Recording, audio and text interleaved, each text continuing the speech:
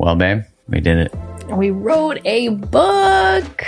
Yeah, man, it's actually surreal to even think about that we wrote a book, had a baby, got married, not necessarily in that order. But the book is now available for pre-order, and we're so excited to share it with you. Oh, so looking forward to getting this book into your hands, to be in dialogue and conversation with all of you as we continue to liberate love from old imprints and codependent dynamics that keep us small, stuck, and stagnant. Yeah, no matter your relationship status, this book walks you through what shaped you, why do you do what you do in a relationship.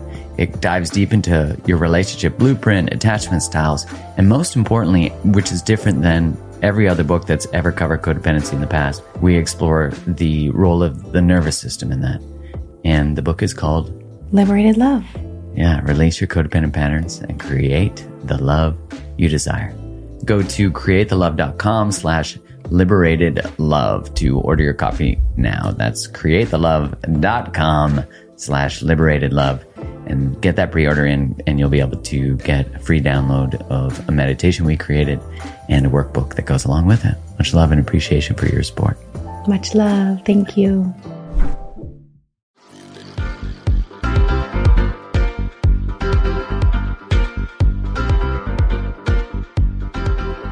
Hello and welcome to another episode of the Mark Groves Podcast. Coming at you. I hope that wherever you get this, you're listening to this, it's in your ear, that it finds you safe and well, and doing as, whatever the best you can is right now, because shit is fucking crazy. I don't even know if that does it justice.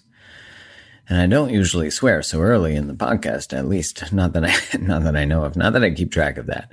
But it's messed up what's happening right now. A lot of uncertainty. No one really knows what the fuck they're doing, or what's happening, or what the truth is. I just know that there's a whole lot of stuff going on, and a whole lot of stuff doesn't make sense. And you can usually tell the truth by the way it feels. That's why I don't usually feel like the truth comes out of politicians' mouths. I don't think I'm the only one in that. When anyone is ever tied financially to anything, it's pretty hard to trust authentic truths. I'm also fully aware, and I want to acknowledge this, that I could not be believing things purely because of the unconscious desire to not have uncertainty and to not acknowledge that there might be said pandemic going on. But I gotta tell you, the more information I gather, and the more I am pretty good at gathering information objectively and studying the science of all the things and not just taking what I'm told. I really like to gather more information and make up my mind on my own, which, if you've been listening the last couple episodes, that's what I've been really emphasizing is don't believe everything you're told, because we get gaslit all the time, and it is important that we are the curators of our own opinions, our own thoughts, our own beliefs. So, today I am so blessed to have, someone that I have looked up to for years for his writing and the way he communicates things and makes things seem that are so complex become more simple. And that is what I strive to do, is to take these systems and these patterns and these feelings and these ways of being and make them make sense within myself, and then share what I am understanding and navigating with you, so that hopefully you can navigate this shit a little easier too, and maybe not have to hit the same roadblocks that I've hit or that other people have hit by bringing them on here to interview them about, okay, like what was your rock bottom and what did you learn from it? Because that now becomes your area of mastery. I've really thought about this a lot, that if you have navigated your way out of some really challenging circumstances, which if you're a human, you've done that, you have, because we face challenges from our youngest years, and you're valid in all your experiences. And, as you've navigated life and led yourself through things. You have to learn and become the teacher that you needed. And that's why sharing ourselves, sharing our stories, sharing who we are, pursuing our work that is passionately born from the pain that we've experienced. Because, of course, once we learn to save ourselves, especially when the systems that we live within might not be able to save us. So you see this a lot when someone experiences some form of autoimmune, or they just have seemingly an unsolvable issue in their body, and the medical system has not been able to support them for their specific experience. They go through the research of studying all the things, and then they find that their answer was nutrition or therapy or exercise or all the things. And maybe it was just a book or a Tony Robbins event or, this podcast. That would be awesome too. That in that experience, when we source this information, when we find our way, we then look and speak to old versions of us who seek to find their way too. And I feel like it's just, we're all a line of elephants, and I don't mean that from a herd mentality, although sometimes a herd mentality. I mean it from the perspective of we are leading through our behaviors and our choices, and we are being led through other people's behaviors and choices that we're observing. And that's why who you choose to observe and study from and keep in your company is highly influential and impactful on the life you will live. You know that saying that you are the sum of the 5 closest people in your life, that they will mirror your values and your choices and your rituals and your addictions and your fears, because we surround ourselves with people who validate our way of seeing the world. And that's why it's so great to always be in a room of people who think differently than you. You know what they say, if you're the smartest person in the room, you're in the wrong room. And I love that idea. I speak to this a lot, of always being curious and always wondering more, question more. When I first felt the sense that I wanted to teach and speak about relationships, it was in my late 20s. So that's over 10 years ago. I was very, I didn't know what that looked like. I just knew that I wanted to. And of course, what was going on in my mind was, why would anyone listen to me? How could I do that? What is the path to doing that? I remember in that experience thinking at first that I wanted to write under a pen name, under a different name, because I didn't want the people who I knew who, loved me, my close friends, all the people, I didn't want to be judged for what I now wanted to write and speak about. I was afraid to be seen in my most vulnerable, in my deepest passions.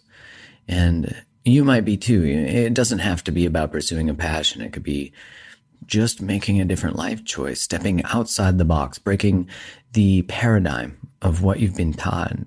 It could be starting a relationship with someone that is seemingly forbidden, depending on what you're taught. And it could be choosing an identity that was seemingly, or an opinion, or leaving a relationship. It could be so many, because the box you were taught to fit in is different than the box I was taught to fit in and the box anyone else was taught to fit in.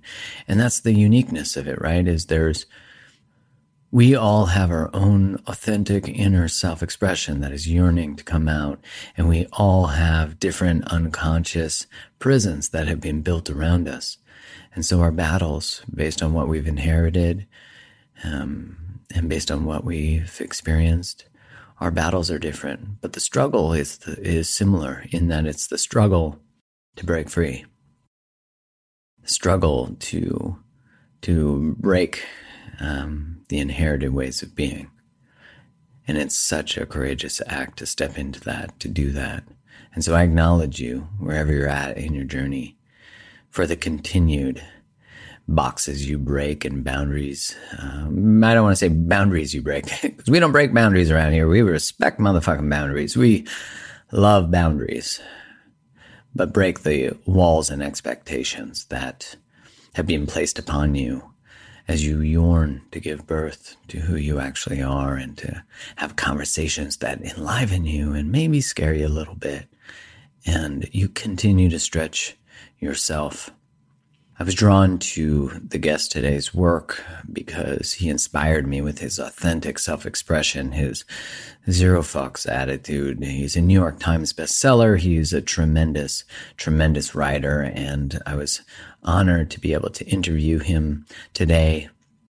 Before I get into that, I have a couple requests. One, wherever you listen to this, please subscribe so that you get notifications of new episodes. Two, please leave a written review and a 5-star review. That is so helpful for me.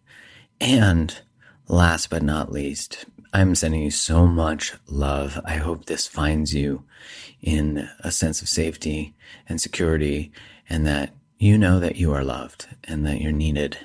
And we're going to get through this. And it's just one foot in front of the other. It's about progress, not perfection. It's about being here for each other. And just by listening, you are not alone. We are a community, and know that you are loved. So without further ado, here is Mark Manson.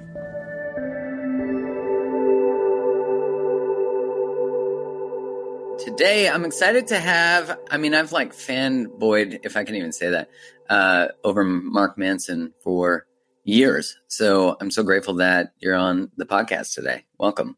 It's good to be here, man. Thanks for having me. Man, when I think I've known you far longer than you've known me, which makes me a successful stalker in a lot of ways. And years ago, I know before we started hitting record, I was telling you that like my intro to your work was one of your earliest, I think it was one of your earliest pieces of writing. Is that right? The Law of Fuck Yes or No? I would say it was one of my early hits. Yeah. And it must be one of the most read articles, I would imagine, of all time on the internet. That would be nice. It's definitely one of the most read articles that I've ever written, for sure. Well, I'm just going to create that stat, so you're welcome. And I'll go with it.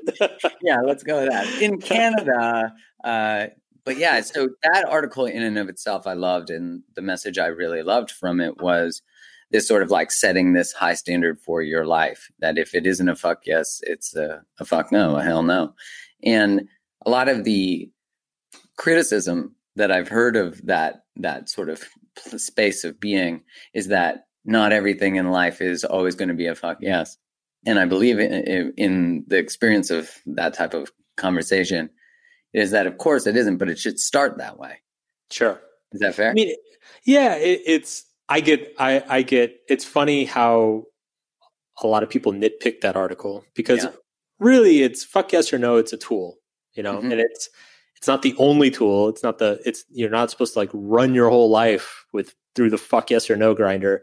It's just a tool to have in your back pocket. If you ever find yourself in a situation where you're not sure if you should be with somebody, if you should make a career move or a life decision, just try out fuck yes or no and see how it feels. And I've found over the years that it's generally very effective, not always, but generally. And it's often effective in like really funny circumstances. Like my wife and I we moved last year and we were like furnishing our new place. And we were visiting all these furniture stores and just getting overwhelmed. And like the second day, I'm like, you know what? We're doing fuck yes or no from now on. Like no more like sitting here debating over do we get this? futons for like an hour straight. It's just like, it's fuck yes or no. And it immediately made that whole process very enjoyable. It simplified it, so. I love that because in the context of, I think for people who never have really ever chosen themselves or never actually made a decision that is a full-bodied yes, they've learned to maybe through their childhood settle for much less, learn to not expect people to meet their needs, learn that people not showing up that's normal and that's love. And it's when you step into that law, that rule, that way of being, it might feel extreme, but I think we often need extremes first. We need to, go from losing yourself to fully choosing yourself to knowing that choosing yourself sometimes involves compromise and a bit of a dance. Yeah. Well, and if normal for you is dysfunctional, then functional is going to feel extreme, Right. Right. So yeah, totally. I agree. I think a lot of the resistance to it is just anxiety. It's people who have never, like you said, fully chosen themselves being being confronted with that fact, and they look for ways to avoid it. Or similarly, a lot of people, they get very, very nervous about saying no or rejecting somebody, and it also puts that in their face as well. And so it's an uncomfortable, if you're not good at personal boundaries, fuck yes or no is extremely uncomfortable for you to kind of deal with. Yeah, it starts to challenge your sense of self and your sense of worth, because to choose something that is to say no to something that's not a yes, that requires a sense of trust, a sense of letting go, a sense of uncertainty, that all of a sudden you're like, wait, I'm going to say no to this poorly average thing or person to open and trust that something else different, more fulfilling exists. Doesn't mean better. Yeah. Yeah. I used to get a lot of emails from people about that article with, and they'd be like, I love the article, but, and then they'd have like 4 paragraphs explaining how, they love this person, but, he lives in a different city and he cheated on them, and, his mother hates her and she's like, moving abroad, like all the she loves him. And to me, I'm just like, okay, you're clearly like, you're hearing the message, you're just not accepting it, which is, everybody thinks that their case is an exception. Everybody tends to think that their struggle is somehow unique. And I think that's one thing that's funny, being kind of, I guess, in our professions, which is like, hearing so many people's stories. Like I get thousands and thousands of emails each year from people who think that their relationship problem is completely unique to them. Yet I'm sitting there going through my inbox and it's like the same thing, one after another. And it's, this stuff isn't really, we all go through the same thing more or less. And it's just kind of it's like the outer wrapping changes, it's like, it's fundamentally, we all suffer the same rejections, the same ambivalence, the same insecurities, but our life circumstances are different and the people involved are different. So we convince ourselves that they're unique. That's so fascinating to think of, like we use the term mansplaining when us men apparently try to give some sort of explanation that is seemingly obvious. And it's funny that when people go, because I experience the same thing. If I put a video out or a post out, that someone goes, but not in my case. No, but mine's different. And I get that a lot. And what then ends up is like a complete share of someone's story and and they request that I change my message to accommodate their difference. And I often think to myself, like, of course, life is so gray. It's not always black and white. It's not, the sort of nuances of life are in the gray. And language is challenging. Language, especially in the written form, is read through the window of the experience of the person. So you could write a sentence that can get experienced many different ways just based on what someone's looking to read and what someone's looking to validate. And I know that in my experience of that, is like, where did this, if you were reading or watching a television channel that you didn't like, you changed the channel. And I think we're in this period of time where we're trying to get the content on the channel to change to make us more comfortable. Does that make sense? Totally. Yeah. Totally. And I think it's an interesting thing about the internet, in that I think when you watch TV or when you watch a movie, there's kind of this implicit awareness that it's not just you, right? Like there's millions and millions of other people watching this thing. But for some reason, when we get on the internet, there's this illusion that we're one of the only ones that is hearing this thing or reading this thing, or that it's somehow written for us or said for us. And it's a beautiful thing about the internet. Like, I think the internet is much more intimate and personal for that reason. But I get the same thing too. It's people, I'll write a 10-page article and it'll be read by, say, 500,000 people. And I'll get 5 emails from people saying, I love the article, but this one sentence doesn't make sense because, well, you see my situation, like, my dad was a truck driver and I moved 8 times when I was a kid and blah, blah, blah, blah, blah. And I'm like, so, like, okay. I'm like, I'm sorry, but, it's, what am I supposed to do with that? Like, there's nothing they think it's being written for them, but it's not. Like, it's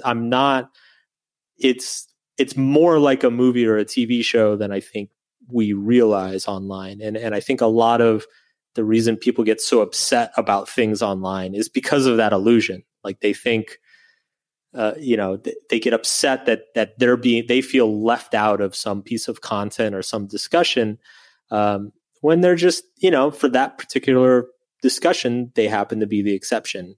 Yeah, it's interesting that if the article wrote specifically to the situation, then it validates their situation.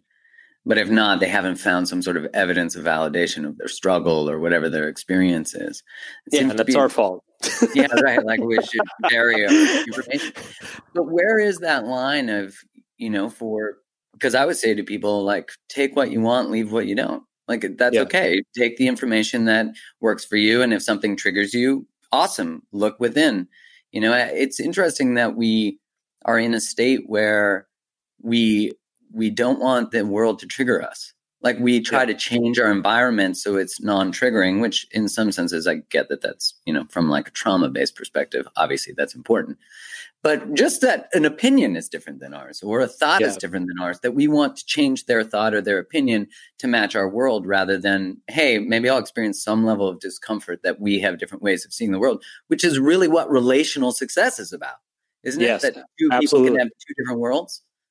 Absolutely. And I think it's, I think there's something about the amount of exposure we have to other ideas too, that I think makes this harder for us. Because if you think about it, pre-internet days, right? Like, you pretty much, you're never exposed to more than maybe a dozen or 2 dozen people on any single day. And most of those people are people that that you're used to, that share similar lives as you, like, has similar lifestyles, similar values as you do. So you're not, I think, kind of a default human setting is we're not really accustomed to bumping up against contrary ideas or contrary values that often. Sure. And typically when we do, we're face to face, and you can see that the person is a nice person, and maybe they're confused, or maybe they, there's a misunderstanding or whatever. I think on the internet, like, we're just exposed to we're all exposed to, like, hundreds and hundreds and hundreds of strangers every single day. We don't know where they're coming from. We don't know if they're well-intentioned or not. We don't know what their values are, or sometimes even the context of what they're saying. And so as a result, a lot of our interaction online is kind of like filtered through our own projection of the situation. It's like walking into a conversation when like halfway through a conversation and only hearing the second half, and then assuming that they're talking about the thing you care about. Like, I feel like we're constantly doing that all the time on social media, and then being that asshole that gets mad at the people talking about something that we have nothing to do with. So it's just, it's another theme that I write about a lot in my work, that, I think internet technology, in a nutshell, we've traded quality of communication for quantity of communication. And in some ways that trade-off is good. Like, it's improved our lives in a lot, but clearly in a lot of ways it's not so good. It generates a lot more frustration and animosity among people. Yeah, we certainly think, it's much like with television. We think that the television being presented in front of us, the news, the whatever, has been curated through an integrity filter. And so someone did the job of being an integrity and saying, this is true facts, or whatever, true lies, or whatever the different thoughts are on it. And then was it Trump said that these are true facts? I forget what his saying was. But what's interesting is we assume that someone has already done that job for us. So we assume that we're reading the truth, which we seem to have also sort of projected onto the internet, that the ad that popped up on Facebook, which of course we saw throughout political experiences, as being maybe a little misleading. And we forget that people have their own agendas. We forget that people are trying to achieve things. And I think in a lot of ways, we've entrusted another person to be the authority of the information that we're gathering rather than us become and choose whether that's valid or that's not. It's interesting that there's been sort of maybe we don't, from a Maslow's needs sort of perspective, depending where you sit in terms of that, you don't have enough mental capacity or enough spare time to even consider philosophically whether something's true or not, or even emotionally, from an identity perspective, religiously, it doesn't matter. I think we just get swamped. And, I think back in the day, it was relaxing to kind of just sit down and watch the news and just take it at face value and be like, all right, well, that's how the world's going. It's because we've multiplied the information available online, we see how much uncertainty there is in the world and how much disagreement there is in the world. It's funny. I have a good friend of mine here in New York. He just had an experience where he jumped up a bunch of rungs on the ladder in his career path. He jumped up very quickly. So he kind of went from, being moderately successful to actually like being like at a very high level, like working with executives and CEOs and stuff at a number of big companies. And it was funny. I was hanging out with him right around the time this happened. And he had just spent like an entire week with like one of the 5 biggest companies in the world, with like hanging out with like the top VPs and executives and talking about different plans and ideas. And he'd just come back, and it was kind of this amazing life experience for him. It was all very new. And I asked him, I was like, how was it? Like, what was it like? And he started telling me like that basically it's just everybody he works with, all the top level people he meets, he keeps expecting them to be the ones who are like the master geniuses who have it all figured out, and are kind of like directing the world behind the scenes. And he said every single time they have no fucking clue what they're talking about, and I think the phrase he used with me is, he said, it's idiots all the way down. Like, it's just nobody at any level in any field like really knows what's going on. Everybody's just guessing. And to him, it was actually like a very depressing realization. Like I think he had kind of like let down of the expectation. Yeah, like he had kind of had his hopes that like, okay, well, these are like the masters of the universe who like have it all figured out. And sure enough, he gets there and he's like, no, they're just a little bit older, a little bit smarter, just as confused as the rest of us. I think that's a beautiful space to finally recognize, as like all these people that we pedestal are just people trying to figure it out. They might just be a little more open about what they're learning. They might actually think about what they're learning and share that rather than continuing the same patterns and mistakes over and over again. When I read your writing, and you write a lot through personal experience, you share a lot of the things you've been through and how it applies, which I love. So thank you for being open about things, because you share life experiences that are relatable to the message. And I find that way, then you're not pedestaled in a lot of ways. And this is the way I do my work. I try to, is that I'm in the trenches with people. I'm not some master of some experience. I'm just someone who thinks about these things and shares them, because I felt like no one was really telling the truth about relationships. I felt like we don't teach relational education at school. So why are people pretending that they know what the fuck they're doing? Because most people don't. Yeah, it's one thing I actively do in my career is I am, any pedestal that shows up underneath me, I am actively hacking away at it with an axe. I even explicitly write on my website, on my about page, I don't have all the answers. Figure it out for yourself. Like if you don't like, you shouldn't like everything I say, because if you did, then like that's a problem. And in the context of relationship stuff, I mean, it's an interesting. How old are you, by the way? I'm 41. 41.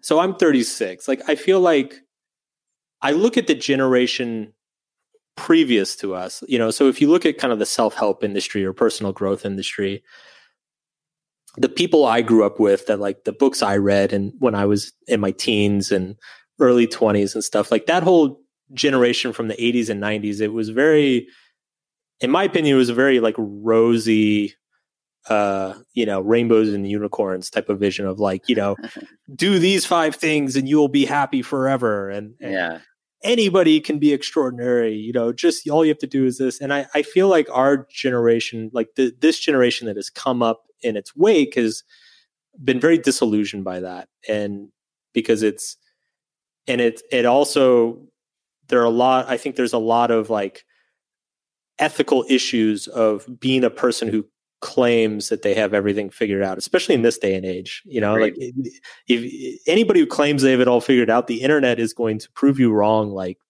3 times before Sunday. So I think the only way to be in this space at all with any integrity is to do what you just said. Just be like, look, okay, I'm another guy with the same questions as you. I'm just going to try to answer them very publicly.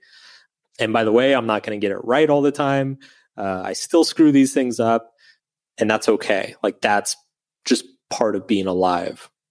Do you ever write anything and you publish it, and all of a sudden you receive you're probably really good at understanding the nuances of triggers now, but in the context where you like come out with an idea and maybe you just didn't get the right words in the right order because it's never been said before, new concept, new thought, new way of organizing things. Do you ever get just like the massive backlash that reorganizes how you think about it or changes conceptually what you've put out? Or do you already put it through a test before? That happens occasionally. And it definitely happened more years ago, back when I'd say like the first 4 or 5 years that I was writing online. The thing it does my thoughts have been affected through like reader response, and I'm trying to think of a specific example, but there have definitely been like probably 2 or 3 times in my career where I wrote something and then so many people were like, dude, you're like off base here, that I'm like, okay, I should reevaluate what I'm considering. And then I've gone back and kind of been like, hey, I was wrong about this. I think typically these days when it happens, it's a much more minor thing.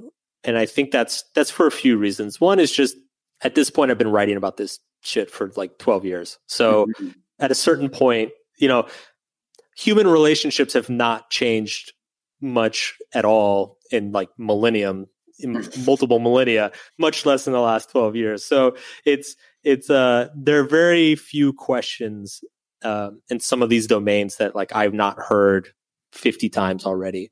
But I think too, it's generally I'm trying to write.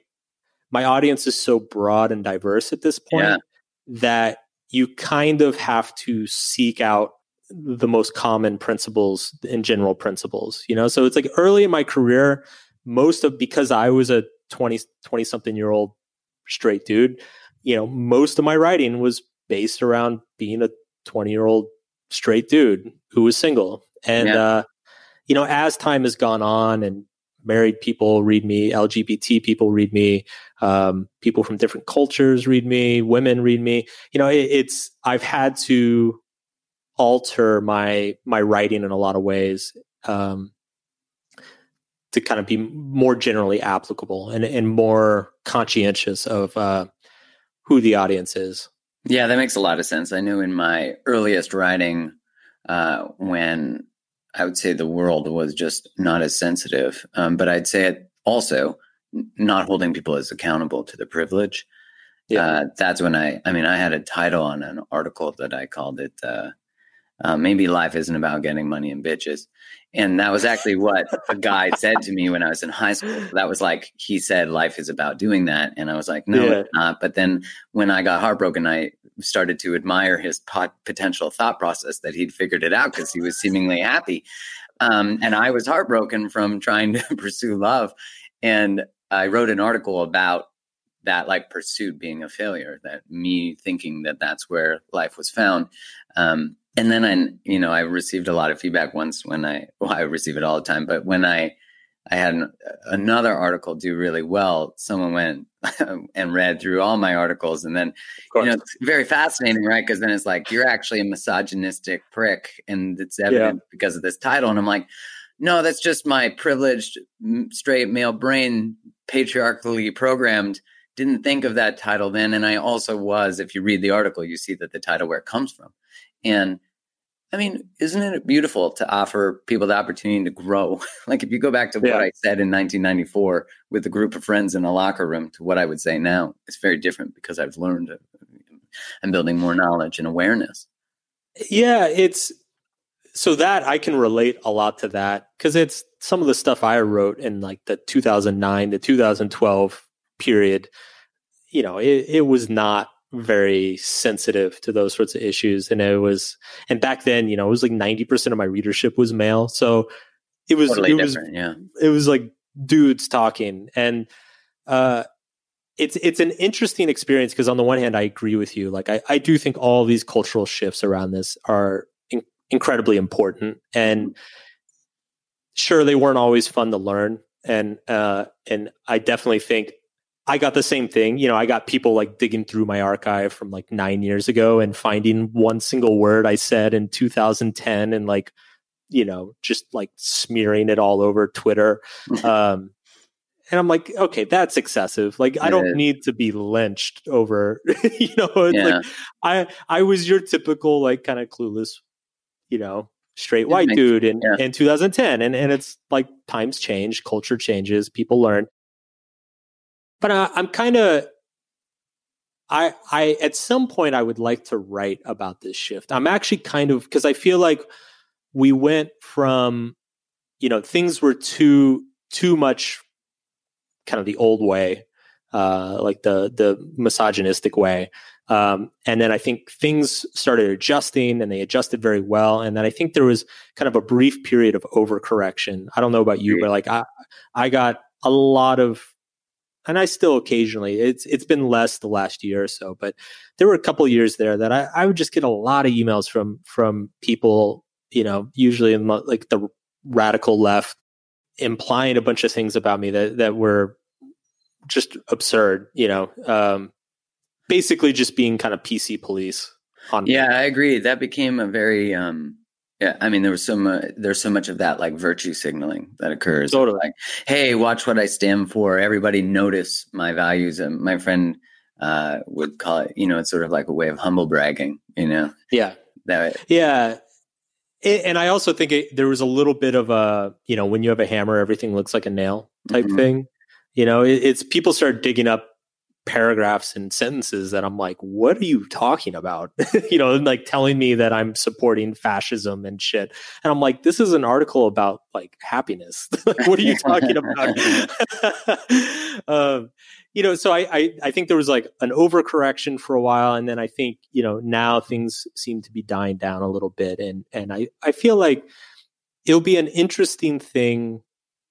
It's something I would like to write about at one point. Kind of once the culture is settled into this new place of where we all kind of agree what's appropriate to say and what's not, and, you know, what's sexist and what's not, you know, to kind of look back on this period and talk about how weird and difficult and also important it was to navigate it, especially as, you know, as men trying to figure it out. Trying to figure out like, do you want us to be emotional and open and conscientious? And then when we are we seen as sensitive, soft, and not trustworthy? You know, like there's all these different, I think men are really trying to figure out when the news, if it's not being curated, if you're a 12-year-old boy right now and you're watching the news and you're hearing that men are rapists and murderers, and you very much fear like even empowered and which is why we need to teach it, but like empowered connection to your sexuality, to your energy, to all those things. It's a fascinating time to be alive for sure, where these conversations are happening. And in a lot of ways, we have the privilege of being on the forefront of them. Yeah. It was funny because a number of my guy friends were single or still are single, but they've been single through this. And I noticed too with them that they, you know, they started coming to me and being like, dude, I don't know what's appropriate anymore on a date. Like, I don't know what I should text a girl and what I shouldn't, you know. There was a lot of guys who were like, they wanted to do the right thing, but they just had no idea what it was, you know. And if for a while it felt like anything was wrong or potentially threatening. And so I think the morning show does a really good job of taking on all those conversations. Have you seen that on Apple? Oh, it was great. It was great. Fantastic. Just like they went for it. And I was like, that is so brave to take on all these conversations, all these different aspects of it. The actors in that were just phenomenal. They were. And what I loved about it too is that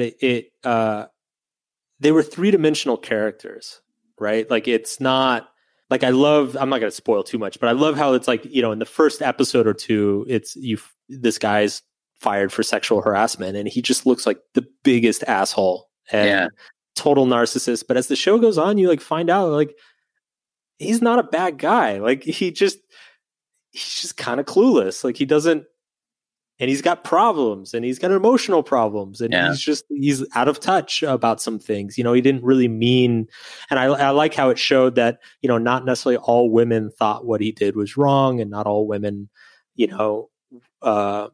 thought he was a predator. And it was super interesting. Especially because that subject in and of itself is so triggering because everyone has different experiences of maybe many different angles of scenarios like that. So I was really impressed at how they took all of that on with different perspectives and different opinions, as you're saying.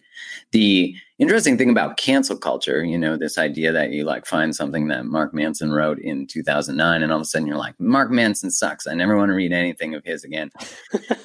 And what I love about seeing the evolution of anyone's writing or work or art or who they are is that it shows that they're learning through their experience. And I think when we don't hold space for who someone was, again, people should be held accountable for the things that they've never been held accountable for. But when we don't hold space for just change, I think it's in a lot of ways because we don't hold space and compassion for who we were. Like our own skeleton that might be in our own closet, we've actually never brought forward with love and compassion. So we go after other people's skeletons, which is, again, people should be held accountable for the skeletons that have never been held. But I think in that sense, it's like we all have mistakes. We all have said the wrong thing. We've all done the wrong thing. And as you were saying, human relationships, I mean, dysfunction it only has so many disguises.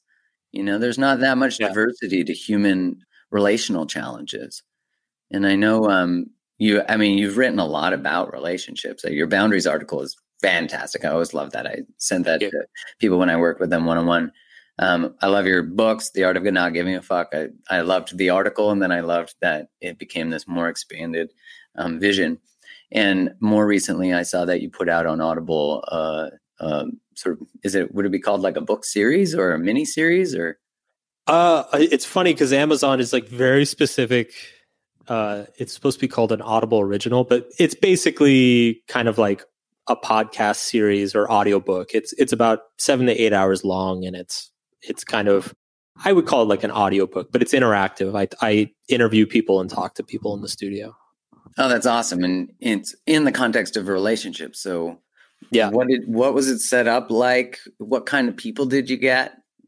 Amazon came to me, so Amazon is just trying to take over the world. And so one thing that they're doing right now is they're coming to like really popular self-help authors, and they're offering to, they want to have these authors make original content just on Audible, the audiobook streaming service.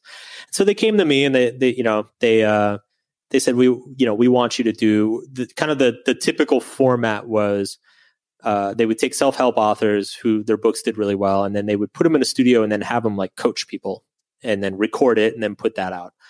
And so they came to me and wanted to do the same thing. And I said, well, the only way I would really want to do that is because I think the whole idea of like, you sit down with somebody for an hour and then like, boom, life changed. And, that doesn't really happen. Like life is messy and complicated and it takes time. And sometimes you have to repeat something like 6 times for somebody, for them to like really understand it. And so I told him, I said, the only way I would really be interested in doing that is if it was a little bit more realistic, if we did it over an extended period of time and like track the people as we did it. And I told him the other thing I would want to do is not necessarily go for the happy ending, because a lot of times resolving an issue, like let's say you have a marriage problem, it's like any good marriage counselor will say, it's success isn't necessarily saving the marriage. Sometimes a divorce can be a success. Yeah. And so resolving issues is not necessarily the same thing as a happy ending. Sometimes resolving an issue is actually a very depressing and sad process. And so I told him, I said, I would want to do this over an extended period of time, and I would want it to be like very, very authentic. No, we're not going to, make it rosy and, have a big triumphant hero wins at the end. Like, we're just going to be very honest and follow these people. And so we did it with 5 people. We followed them over 6 months. After I started interviewing people, I decided to do relationship problems for 2 reasons. One, they're just super, super interesting and dramatic. Yeah, they are. And they're relatable and juicy, and everyone can. Yeah, man. I get it. And we also love other people's shit, don't we? We do, man. Fucking no. Man, did you hear they're fighting? Oh, he cheated on her. Oh, let's tell everybody. It was funny because I originally selected a pool of about 20 people that I was thinking about where I kind of did like an interview process with them.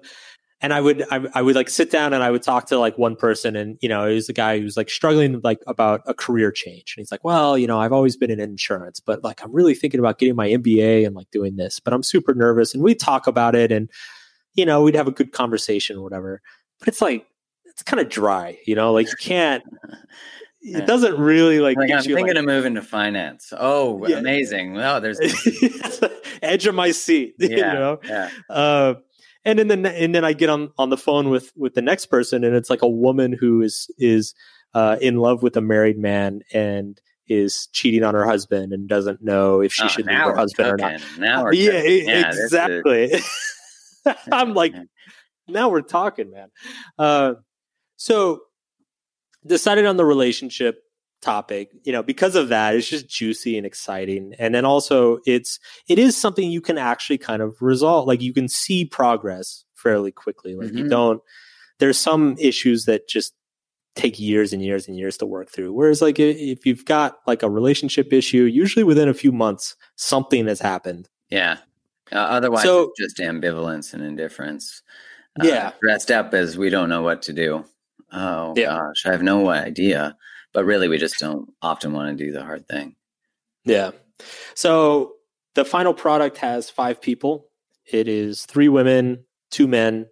One of the women is lesbian, and it's like the problems run the whole gamut. Like there is a woman who left her husband, is in love with a married man, and left her husband for him, and now wants to break up with him, doesn't know how to break up with him, doesn't know if he's married.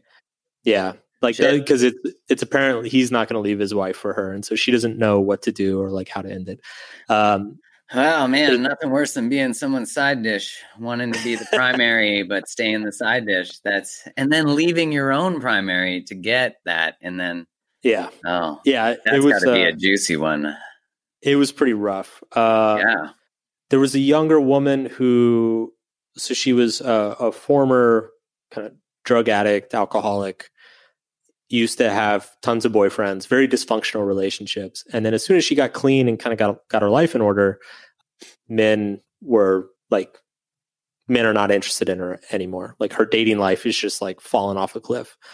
So that was super interesting. And just from a perspective of like, how do you make sense of that? Like, what is it about her cleaning up her addiction issues that also apparently ended her dating life or like kind of cut off her relationships, her intimate relationships? We got a guy who's a Tinder addict, real like bit of a nutball. He if he's listening to this, don't worry, you're a good nutball. Oh, he knows. He knows. He's a good guy. The first time I talked to him, he was hiding in a hotel room in Mexico. It was his second date with a girl he met on Bumble. He went to Mexico with her and was hiding in the hotel room because the date was not going well, and he didn't want her to know that he was talking to a relationship coach. And by the way, this whole Mexico trip, he didn't actually like her. He was doing the whole Mexico trip to make his ex-girlfriend jealous. And so that within like 2 minutes, I'm like, okay, I got to work with this guy. Like, oh my gosh. These are the types of things that we're like, I don't understand what I'm doing wrong. Yeah, right. Like, wow. Okay.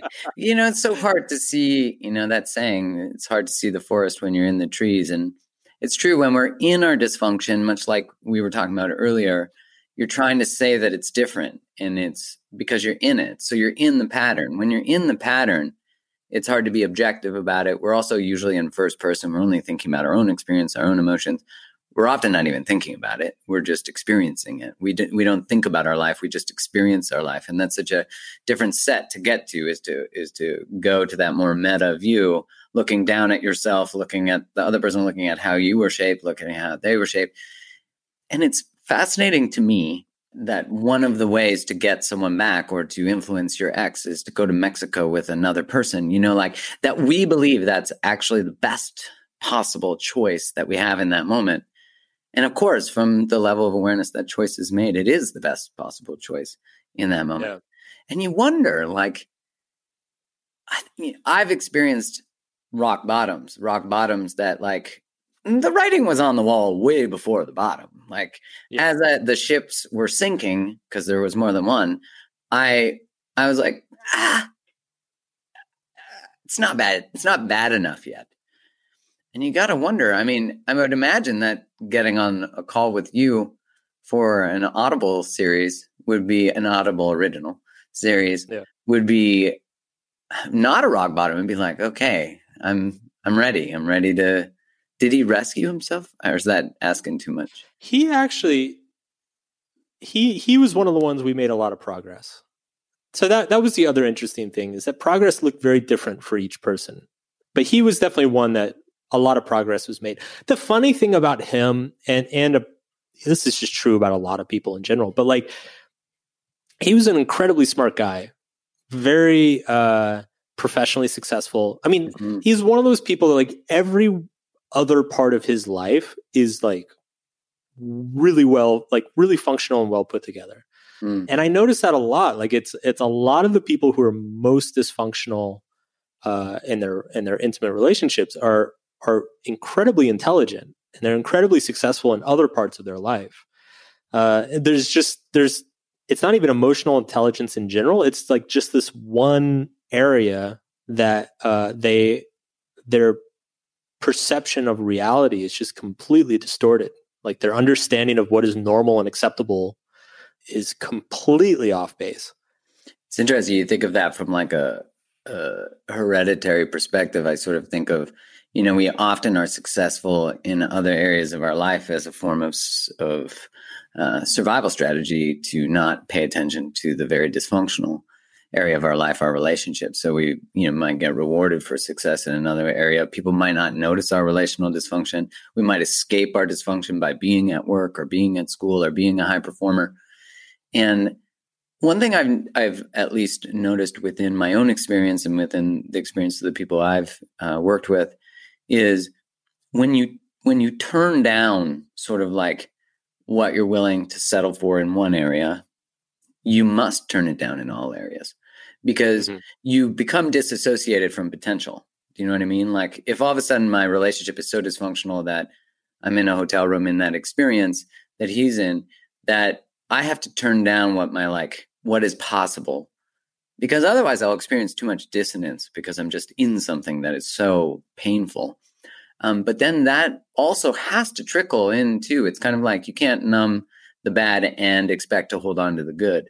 And I think in that context, it's fascinating to me that, because you said, most people, when you notice, that are highly dysfunctional tend to be highly intelligent.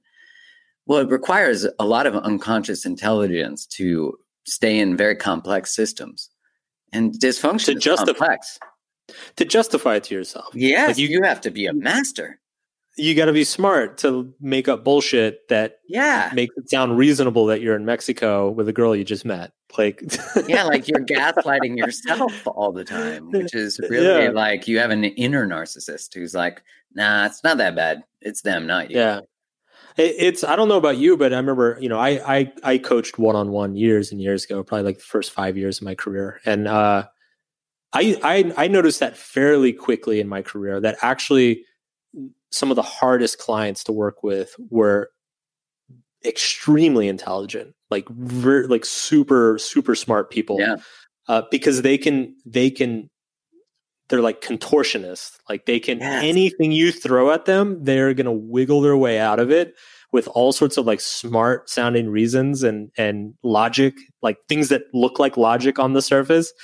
And it's difficult. Or even spirituality can dress up in that of like, well, that's not what Jesus said. And that's not what Jesus is asking of me. Or that's not what the universe or my crystal or my horoscope or, right? We have so many ways. We just find a way, a language that makes the listener go, cool. I'm doing a Tony Robbins program right now. Oh, then never mind. You're fine. You'll be good in a bit.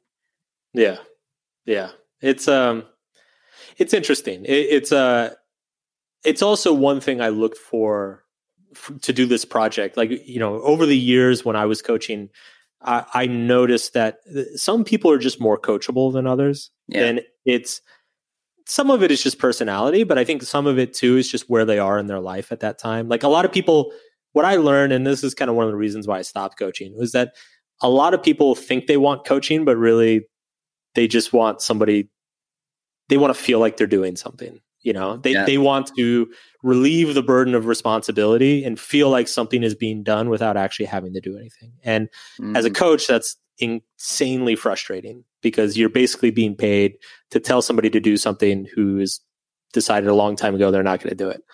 So for me, part of the screening process for this project was I need to find people who, whether good or bad, they're actually going to do something. Like they're gonna go try it at least, and results be damned. So everybody that we included in the final product was very active and did see progress of some sort. I would say that we ended up with 3 happy endings out of the 5. We had 3 happy endings, 1 kind of neutral ending, and then 1 not so happy ending. But progress was still made with the unhappy ending, but it was just the progress went to a pretty like deep and painful place. So I love how you said at the beginning of your description of the series that that resolution isn't always contentment. It's not always elation.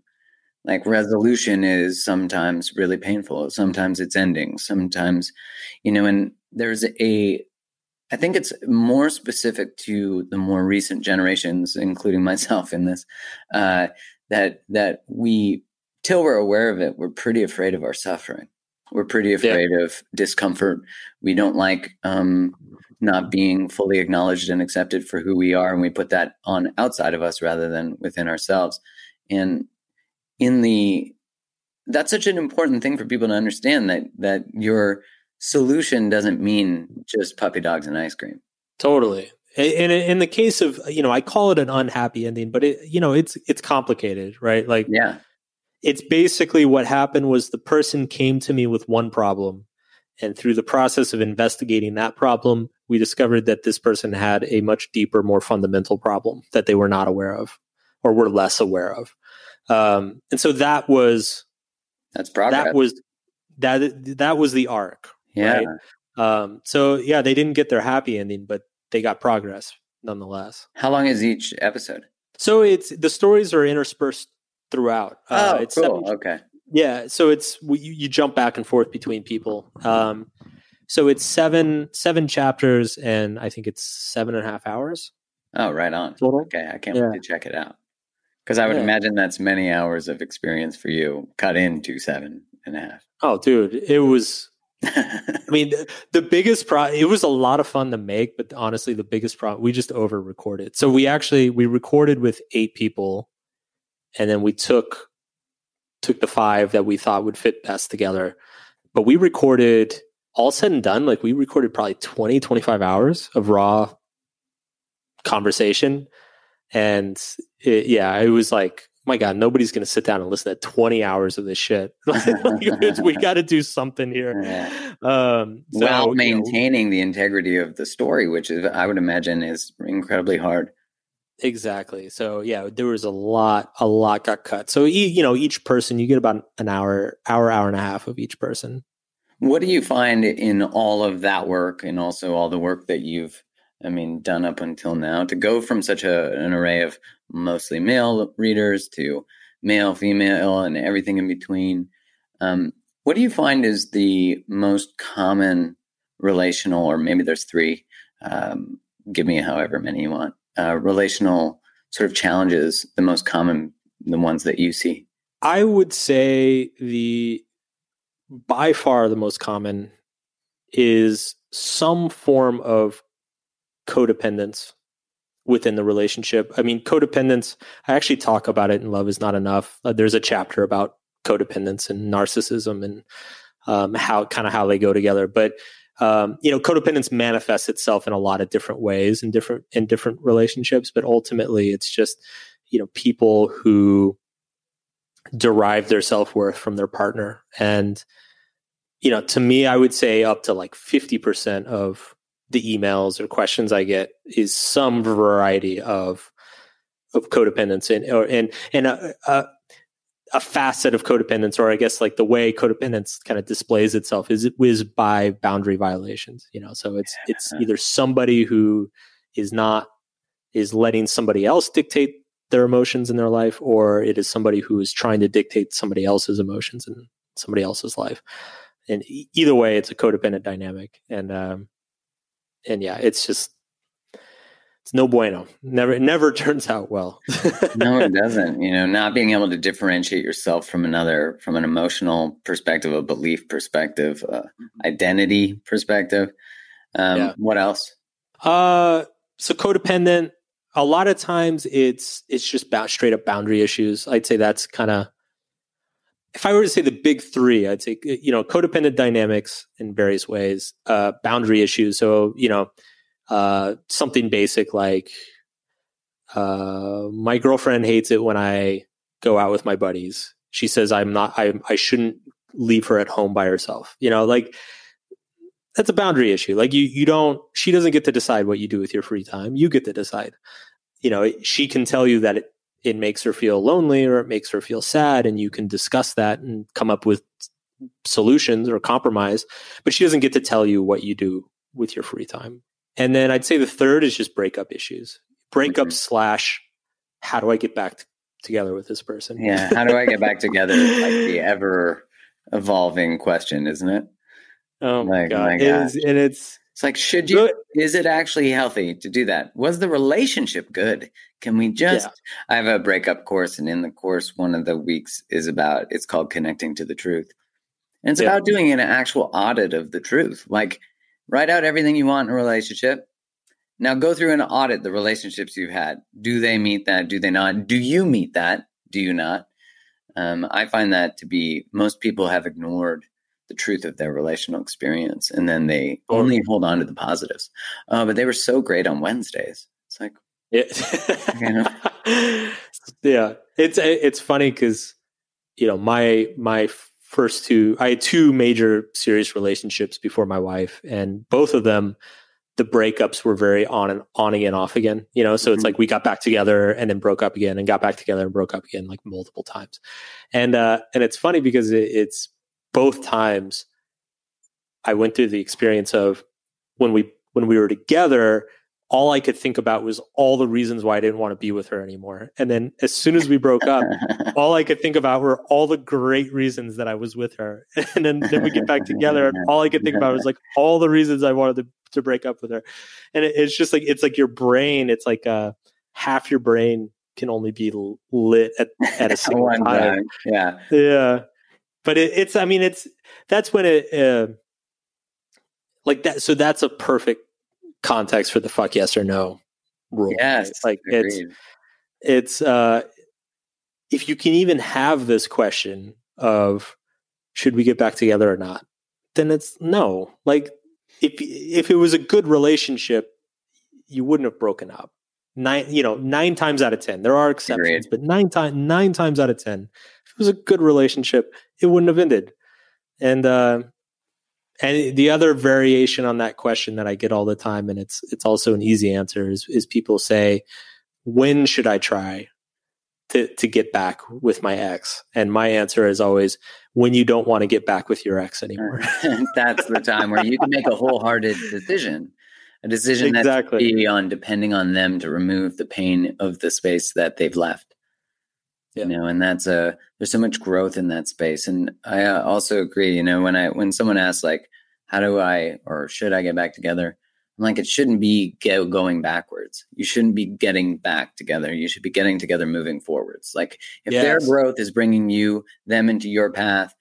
But the thing is, when you're doing the work and you're actually growing from your breakup, it doesn't matter if it's them or someone else in the future. You just know that the person in the future is a more aligned version.